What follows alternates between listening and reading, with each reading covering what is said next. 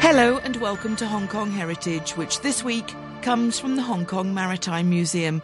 Our coral reefs worldwide are vital to providing a home and sustenance to huge numbers of marine life. Yet coral is under dire threat due to human activities.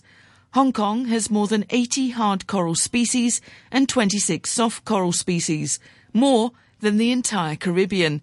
The global environmental organisation Conservation International, along with the Hong Kong Maritime Museum and the Swire Institute of Marine Science at the University of Hong Kong, have created the exhibition Corals Are Underwater Living Treasures.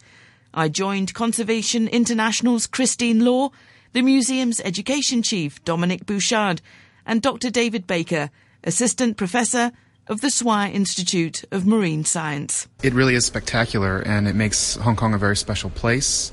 Hong Kong has more hard coral species than the entire Caribbean Sea, where I spent a lot of my time studying in the past. And that remarkable diversity has a lot to do with the region where we are. Hong Kong sits at the top of the region called the Coral Triangle, and so the heart of coral biodiversity is just to our south. And so thanks to ocean currents and environmental conditions, strong corals can find their way to Hong Kong and start a life here. So it's worth diving here? It's very much worth diving here. Now, you have to get it used to slightly lower visibility than, say, you would get in the Philippines. But I find that every dive I go on in Hong Kong, I always see something remarkable. Coral for, if I'm going to go on a dive and I see reef fish, or I see a bit further south, I can see turtles. It's a wonderful experience. But why are they so important for humanity as well? Well, first of all, corals are beautiful. And that beauty really attracts a lot of tourism interest. And we have quite a healthy dive community here in Hong Kong, and many of those people are diving year-round on Hong Kong coral communities and elsewhere in the region, so that it represents a really big tourism impact. More importantly, the corals themselves are foundational species. They're ecosystem engineers. They're building cities underwater. And those cities are homes to a whole variety of marine organisms, especially marine organisms that we like to eat, like crustaceans and fish. So for those reasons, these ecosystem services that corals provide make them critically important for Hong Kong and the rest of the world. Yeah, when it talks about that coral also provides us with protein. Oh, absolutely. Most fish species, I think more than a third of all fish species on our planet, spend at least part of their time passing through, or maybe their juvenile stages, in or around a coral reef. So that alone illustrates the importance of these ecosystems, which only represent less than 1% of the ocean's surface. And for that reason, in developing countries in particular, coral reefs provide the major source of protein. And so if these societies are meant to prosper, we need to conserve those ecosystems so that they have a basic source of nutrition. What's the difference between soft and hard coral? Hard corals are what we would consider the reef builders. They're the ones that are building up these geological structures that are made of limestone. That's the coral skeleton. And the living coral tissue is really just a thin veneer on the surface of that skeleton, and continually builds up that material. And as a result, hard corals are responsible for building some of the largest biological structures known to man. You can see the Great Barrier Reef from space. That's all been built by coral.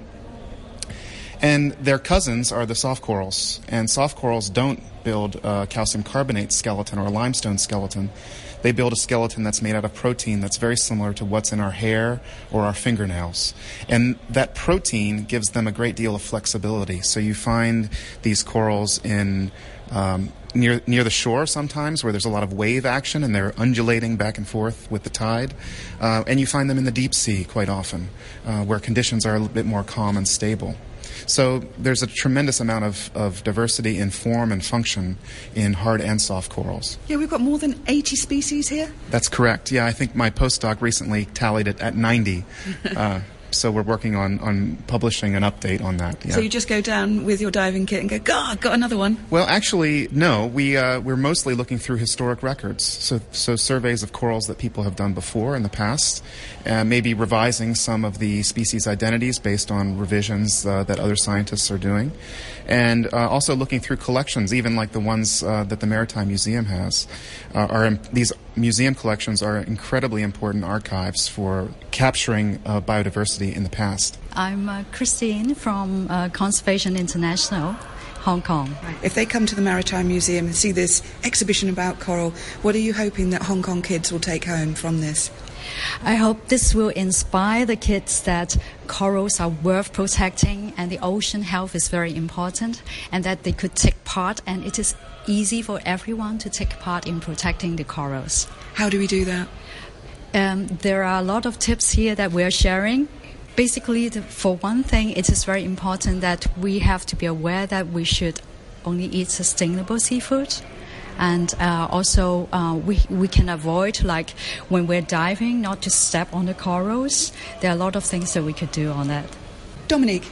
Well, throughout the exhibition, we're actually going to have a small handling box of coral samples that SWIMS have loaned us. SWIMS is the Swire Institute of Marine Science.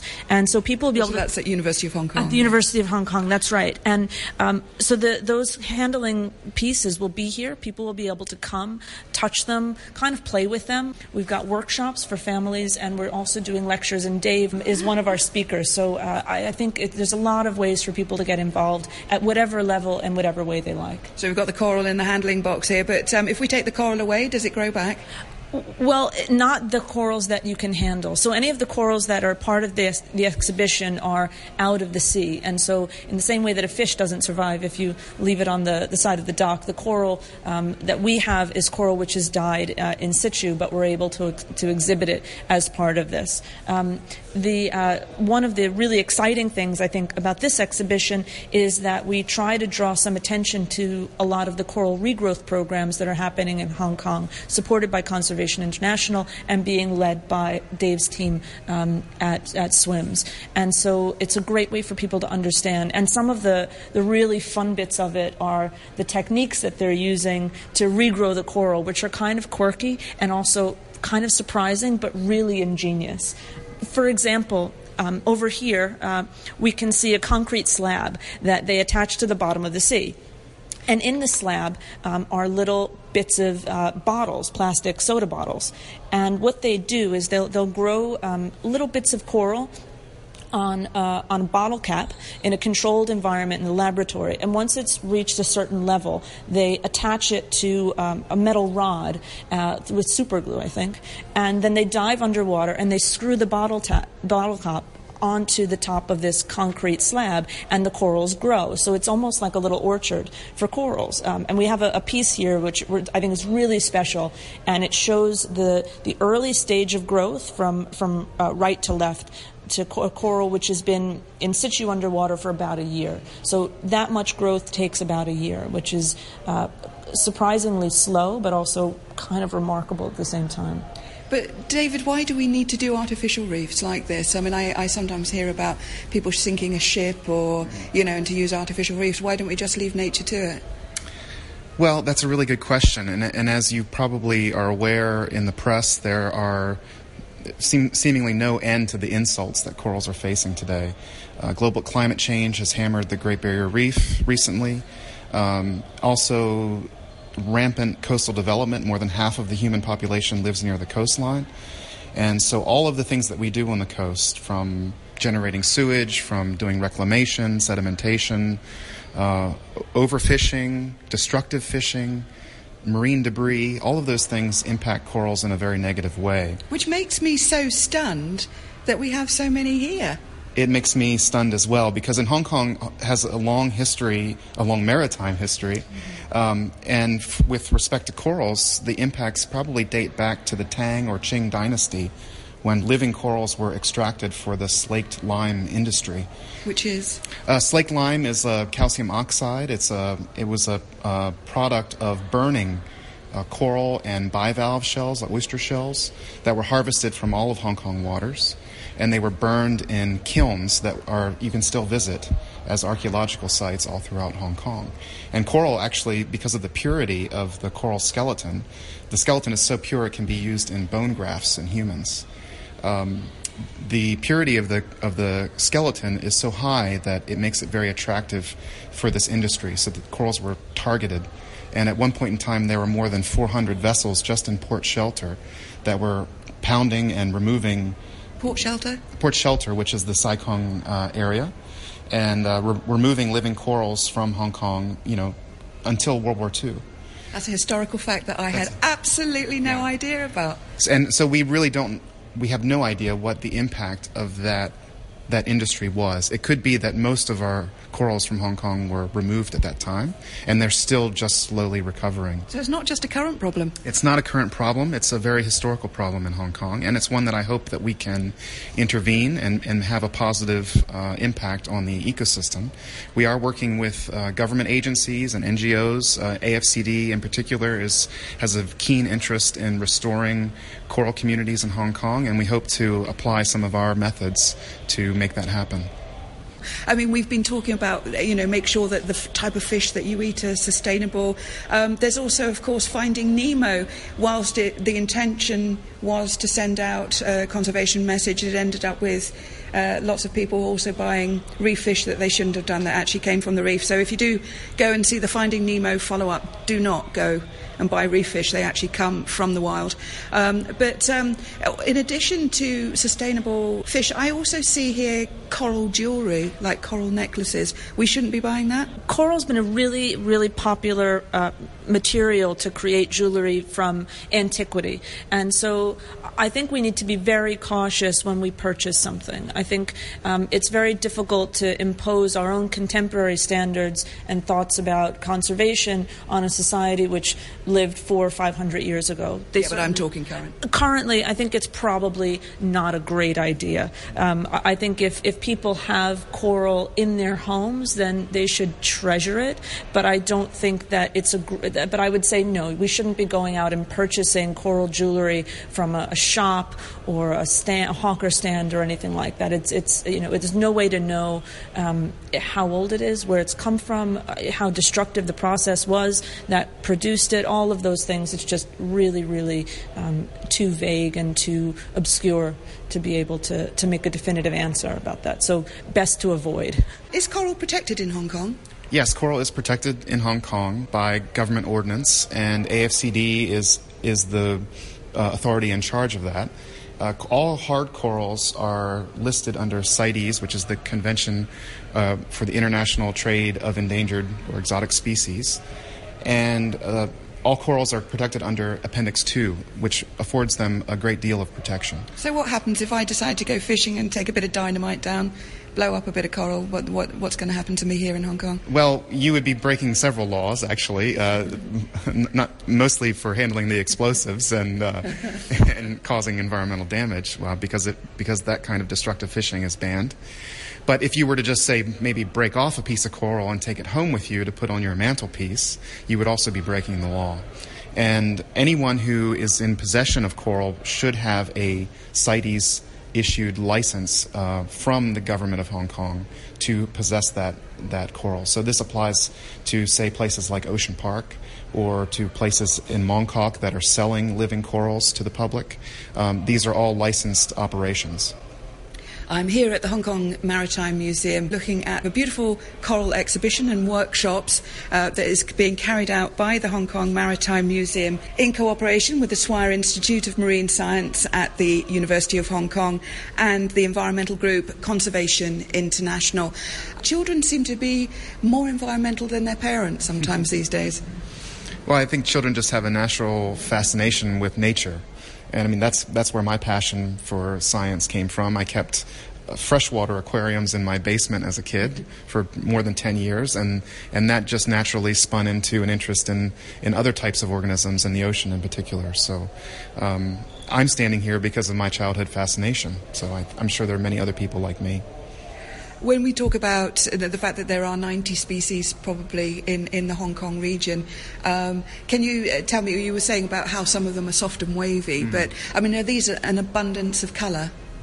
Well, that's kind of a misconception. If you went to Mong Kok and looked at the shops, you would find really, really vibrantly colored corals. And people should really understand that that is kind of an artifact of how they're being kept.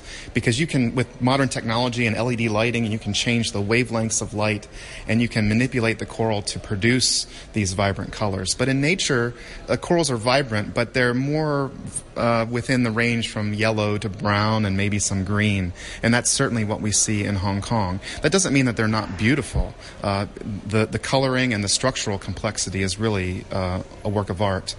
But yeah, the vibrant colors that maybe you see on the internet or you see in the aquarium shop may not be really representative of nature in its true sense.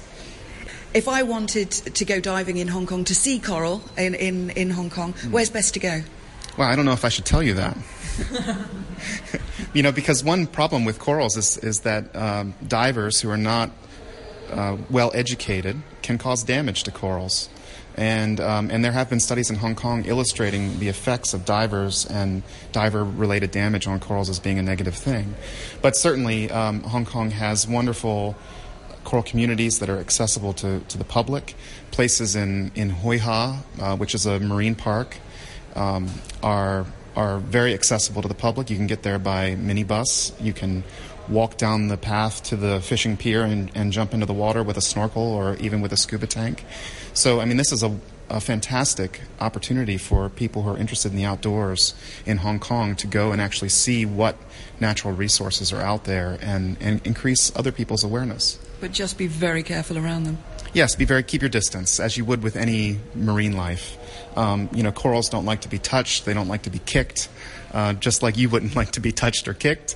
And so just, respect the coral, respect your distance, take a photo, but don't take anything else with you. Are they a plant or animal?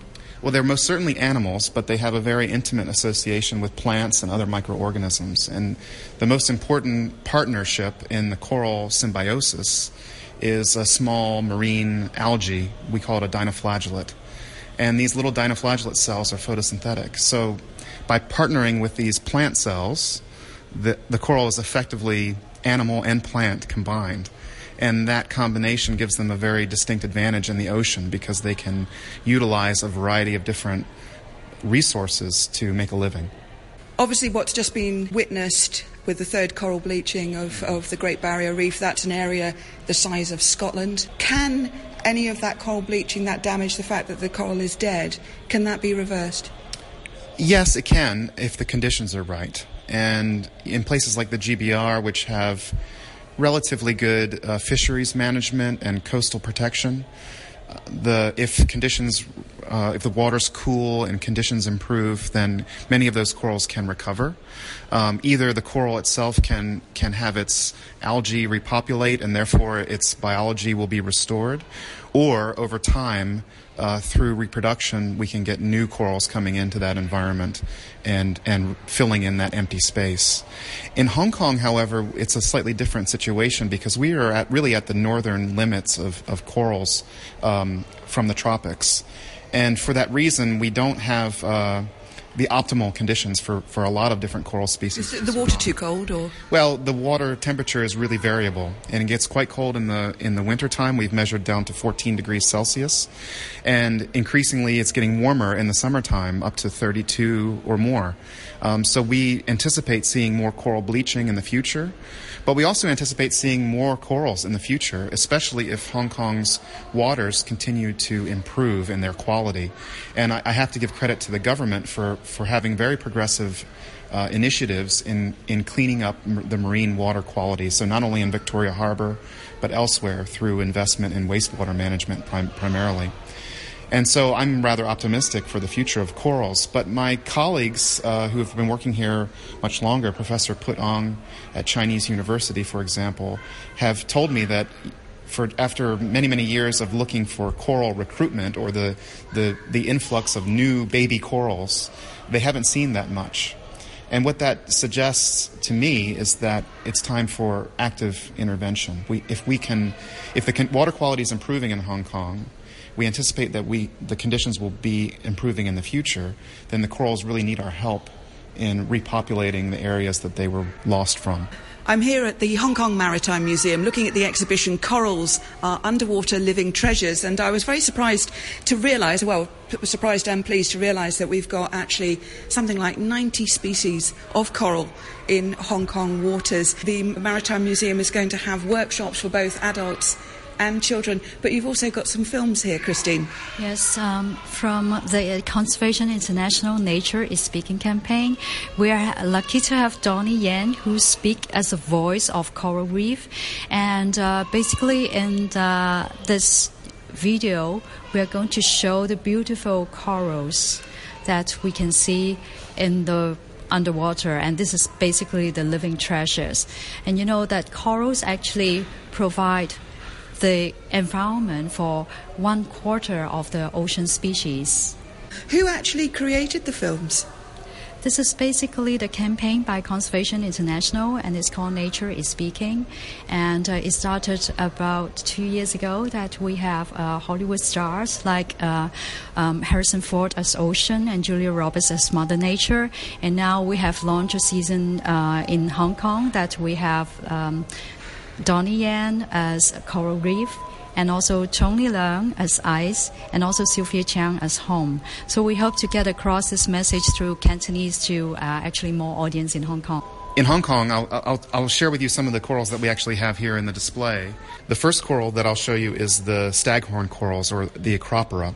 And Acropora are a genus of corals that can be found all over the world, but they're also critically endangered almost everywhere you find them. So, for example, in the Caribbean Sea, the 2 species of Acropora that you can find there have been listed as endangered species in the United States.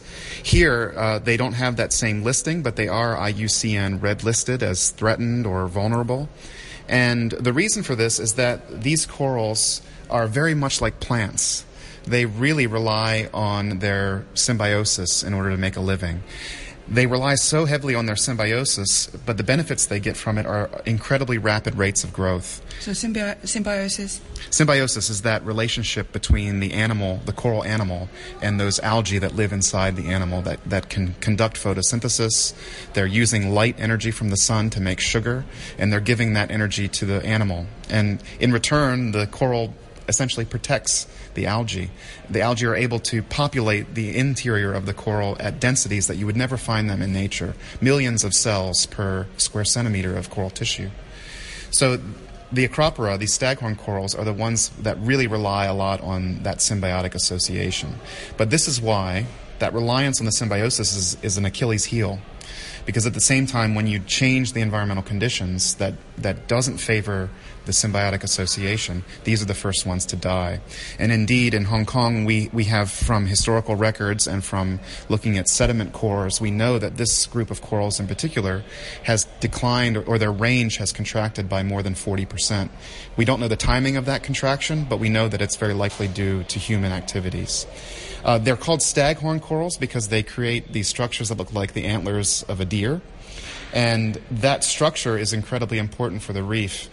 You can see, compared to some of the other ones that have more of a flat morphology, these are the ones that are the best habitat builders. So if you go diving on a reef and you look very closely between the branches of those antlers, you'll see numerous species of crabs and shrimp and tiny fish and nudibranchs and all kinds of stuff. So all of the real biodiversity of the reef is found within that complex skeletal structure. And that's prevalent in Hong Kong? Well, no. These corals are rather isolated to our eastern waters. I actually have a question for Dave, because one of the priorities of this museum is actually underwater cultural heritage and underwater archaeology. And I wondered what sorts of collaborations and the ways in which do underwater archaeologists collaborate regularly with marine biologists? That's a very good question. And, archaeology is a really clear interest for my group. We're doing some historical ecology as well. And so we rely on sort of informal partnerships at this time. We know some marine archaeologists that are based in Hong Kong. Sarah Heaver is one that comes to mind. And we often are diving in our coral communities, and maybe we'll see some strange-looking pottery or some kind of artifacts. We'll take pictures of it. We're not allowed to pick it up, but we'll take pictures of it. We'll note the location, and then we can notify professionals like Sarah of what we saw. And if it's of interest, then we'll let them know where we found it. Similarly, we are interested in those archaeologists who are working on the land. And so there's a professor at Chinese U, Mick Atha, who we were working with. And we have a proposal together to look at some of these lime kiln sites and conduct an excavation, which requires permitting from the Antiquities and Monuments Office. But our idea is to go back in time through those lime kilns and see what coral fragments are laying around the exterior of the kiln, which is really a time capsule for what the coral communities were like back then. So, yeah, this type of relationship, this partnership with archaeologists, with museum curators is really important for our science. This being obviously the Hong Kong Maritime Museum, it's trying to move along with Conservation International. You're also, telling your public about the conservation message of coral, which is absolutely pertinent to human life and survival. But here at the museum as well, you've got some old specimens that unfortunately we can no longer see in Hong Kong. That's right. As a non-specialist, so there's a few corals that we have. One of them is a black branching coral, and when I saw it, it looks like giant pieces of charcoal that you would use to draw, but it's really, really hard. So when we were looking at it, we were kind of touching it very delicately with lots of tissue paper and gloves. And then they said, well, you don't have to do that. You could probably drop it off a 10-story building. It would be fine. So that sort of information is really wonderful, partly because now we're going to be able to take it out of the collection store over the summer and have it included in one of our handling workshops, which is part of Museum Fest, which happens in July. So people will be able to get up close and personal. We've got, from Conservation International, we've got these various films to do with coral conservation, including one that's narrated by Donnie Yen. And what's the film we've got here, David? Well, this is a time-lapse film that we took at the Swire Institute of Marine Science. We had a visiting student from Italy, Anna De Petris, who took these images, which are really quite remarkable. We at the lab, we have the ability to bring the corals indoors, into controlled conditions, and we can watch what they do at a very long time frame, right? So using time-lapse photography, we can stitch together images over the course of many days, and we can actually see that these corals are very much alive and very active indeed. So what you're looking at here are two corals that are having a fight, and one is very clearly on the losing end. This coral, called the Hydenophora, is very aggressive, and it's extruding these mesenterial filaments, or essentially its gut contents. It's almost like spilling its guts, right, all over this staghorn acropora, which has almost no defensive abilities whatsoever. So it's just like spitting acid over it, really. Exactly. So the film evokes images of like the alien films, right, where coral horror. Yeah. So it's literally digesting the other coral where it stands. And this is a very important strategy for some corals to make sure that they have plenty of room around them to continue growing, so they can kill almost anything within their immediate space. So are those a couple of shrimps? Those are little amphipods that are moving in to kind of clean up the mess after all is said and done. Yeah, so again, another glimpse at the different types of biodiversity that these corals attract. Arthropods? Amphipods are little compressed crustaceans. They're quite similar to like the pill bugs you might find under a log or hiding in your basement. So this is quite an extraordinary film, as you say, time-lapse. Yeah, when we were talking about installing this in the exhibition, we were all quite keen, but we kept referring it to the video of corals killing each other. And I think it's really evocative, and it reminds you, and I think really clearly, that these are living creatures. They're not pretty plants that wave, that sort of undulate in the ocean. They are living creatures. They have a whole life and defense system, and the ability to spit gut acid. Lovely. My thanks to Dominique Bouchard, David Baker and Christine Law. The exhibition, Corals Are Underwater Living Treasures, is on show at the Hong Kong Maritime Museum until September the 18th. Thanks for listening, and join me next week on Hong Kong Heritage.